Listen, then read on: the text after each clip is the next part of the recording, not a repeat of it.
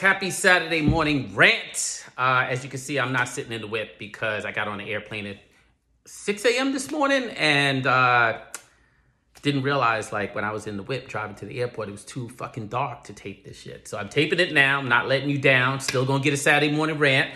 First rant of 2024. And I know I keep teasing y'all with this audio recording that I'm gonna share.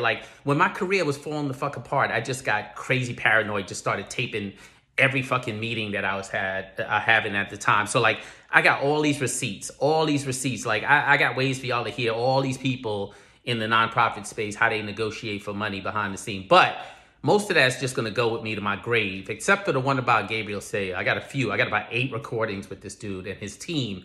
And this one in particular, I want you to hear what it's like when a black man is doing his thing to raise money and doing good work and investing in people to do good work. And then a white dude comes along and he's like, yeah, fuck that. I can't believe this nigga's raising more money than me. And then he sicks his black staff on me. I want you to hear it. I want y'all to judge for yourself. I'm not even going to set it up more than that. I'm going to let y'all listen to it and judge for yourself. But it's the beginning of 2024. And I just couldn't imagine starting this year so negative. Because y'all know me. I try not to be negative. And so here we are, beginning of 2024. And what I realize is, funders go offline in the middle of December. And then funders come back online in the middle of January. And, the challenge is obvious, right? People need money when they need money. Organizations need money when they need money. But that's just how this shit is all set up. I've never been one to think of funders as I work for them. In some ways, I think of it like they work for us. That's been my experience. When I first met this field, it was only 1, 2, or 3 funders. And then you ended up with 30, 40, 50 different foundations. How did that happen? That happened because people like me and other people were just yo, let's do good work. And then people who are going to give to philanthropy are going to see that good work and they're going to want to be part of it. Not always for the right reasons. They love it and they go on television. They love it and they go on the radio. They love people getting social media attention, hanging out with celebrities. All of that sometimes is what it takes to get funders to pay attention. But in the end, I never think of it as working for the funder. They work for us. They have to give away money. And we have to give them a great product. We have to give them something to want to invest in. So that's the way I've always thought about it. Do good work, hire smart people, let them do good work, get out of their way, and then convince funders that you're doing good work. But not the game people play with funders these days. I got a lot of clients starting to ask me, how do we shake this money loose from funders? First of all, I don't work with clients that are not doing good work. All my clients are doing amazing work. That doesn't mean they get it right all the time, but that means when they get it wrong, they show up in the world with the values and the morals and the behaviors that they say they want to see in a criminal justice system that's working. And so that's how I know my clients are going to be successful with raising money. Last year in total, we raised over $17 million for our clients. I feel really good about that. That's not Glenn. That's my team. The team is amazing. I love the team at Gem Trainers. They do amazing work. And that's the kind of outcomes they produce. We don't only do fundraising. Visit the new website so that y'all get a sense of what we do and get a sense of what we don't do. That's the other thing. If you look at the website, it's clear what we do, what we don't do. So that's the first piece of free sort of coaching for this year for y'all is if you run a nonprofit and you acting like you're doing everything just to bring that money in, you're wasting your time. Because if I walk into Macy's and they selling refrigerators, toasters, washing machines, and motorcycles and sweaters, then I don't know what the fuck they're selling and I just turn around and walk the fuck out. Same thing with your nonprofit. If your shit is not disciplined, this is what we do, this is what we don't do, good luck. And trust me, I'm giving you the shit that most people don't want you to have. The only thing I could give you more than this is who the fuck the funders are and their email addresses and what they have for breakfast, which in some cases I end up knowing because I'm dealing with these dudes all day long. I'm dealing with these women all day long. But you got to hire us for that. But I am giving you free game, so pay attention, get your pen, take notes.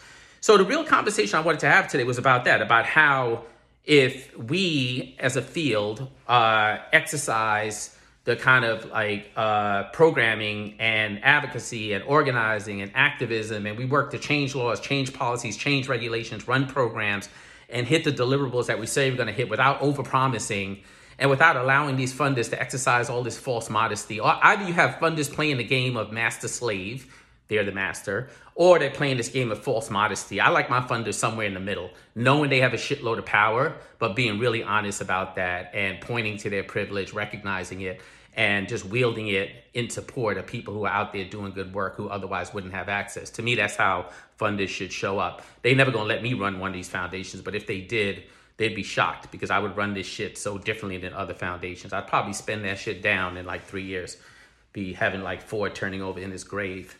So what's the other thing I wanted to share? Okay, it's the beginning of the year. Here's the main thing I wanted to share besides all this ranting about these foundations. It's about how we treat each other. Like the main thing about the criminal justice reform movement, it's already shrinking, right? Like crime went up for a little bit during COVID, post-COVID. It gave a little bit of leverage to people who oppose the work to end mass incarceration, to slim down our criminal justice system.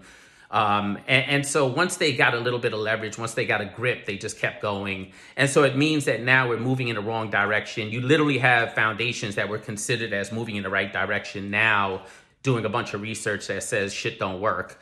And if you've been around long enough like me, you remember the last time a bunch of researchers were saying shit doesn't work. That's how we ended up putting so many people in cages. So we're like on the cusp of that happening again, mass incarceration 2.0. And you can't, when you hear about the criminal justice system, it can seem really daunting in terms of what you think you can do about it. Even if you're running some multi-million-dollar organization, even if you have 20, 30 people on staff, that's still like not much against this juggernaut of a system that's like crushing human beings for decades. But the thing you can do is to show up in the world the way you want the world to show up. And so what I'm seeing is like this rage quitting and rage firing in the nonprofit space, particularly in the criminal justice reform space. How do you expect to teach a criminal justice system how to behave, how to be equitable, how to be just, how to be fair, how to be equal, if you can't even exercise that in your little rinky-dink ass nonprofit? Like, I get it. People have conflict. Leaders live in conflict. That's what I learned a long time ago. So conflict is normal. It's okay to be in conflict. The question is, what do you do with it? And how do you show up as a leader? So like, if you got somebody on your team and shit is not working out, how about everybody just take a fucking deep breath, hold the lawyers at bay for a minute, and just have a conversation with someone about their hurt, about their pain, about their trauma, about their suffering, about their bad decisions, about their mistake, and then create a road for people to get out of that. Try to make them whole. If there's any lesson I learned a long time ago is that if it costs you an extra $5,000, $10,000 to make a person whole, then fuck it. Maybe that's what it's worth. Like, showing up like the criminal justice system as you run your little nonprofit, all you're doing is showing the world your hypocrisy. The emperor has no fucking clothes on. People see it. And we all play this game and keep quiet about it like we don't, but we see it.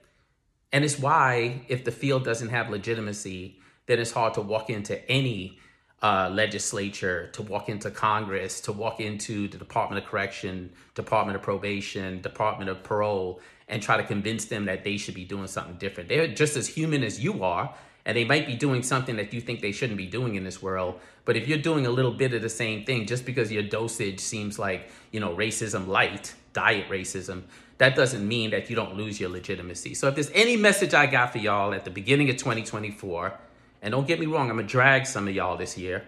But if it's any message I got for y'all right now as we start the year, and as I try to start it on a positive note, like, just show up the way you want the world to show up. Put your pride aside. Put your ego aside. I know you're powerful. You run an organization. You're making millions, I get it. Although, you got to also recognize that literally one day you could be on the mountain, next day you could be in the valley. Like, that shit can happen overnight. Go from pet to threat. Like, the person that you're so angry at, that could be you one day. So exercise some compassion. Put your ego aside. Do the things you say you want the criminal justice system to do, to get interested in the person who might have caused harm. I don't know. Maybe I'm crazy, but when I started this work 23 years ago, that's what I envisioned when I thought about building a movement. I hope that's what y'all envision, because some of the shoulders that you're standing on, that's what they were hoping for. I just learned a few minutes ago that Joseph Jazz Hayden died in his sleep last night. Rest in power, bro. A lot of people might not even know your name, but I know I wouldn't be around if it wasn't for people like you, if it wasn't for people like Eddie Ellis. We all didn't agree. We didn't always agree. We fought with each other, all that sort of stuff, but it was definitely a different world. We wasn't trying to cancel each other. We wasn't trying to make sure each other couldn't raise money. We wasn't trying to say my work is better than yours. We weren't disparaging each other. We weren't in rooms smiling together and then talking shit about each other in the hallway. That's what the criminal justice reform movement looks like right now, unfortunately. And I think we got to pull it together. And that's not everybody. I get it. It's not everybody. I know some of y'all going to be like, oh, he keeps talking like it's everybody. I'm not fucking talking like it's everybody. I never use absolutes. It's not everybody. but it's way too many of y'all.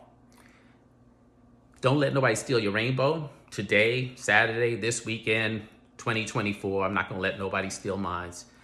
I'm so glad at the response to me moving this from just posting videos to putting it up on the podcast.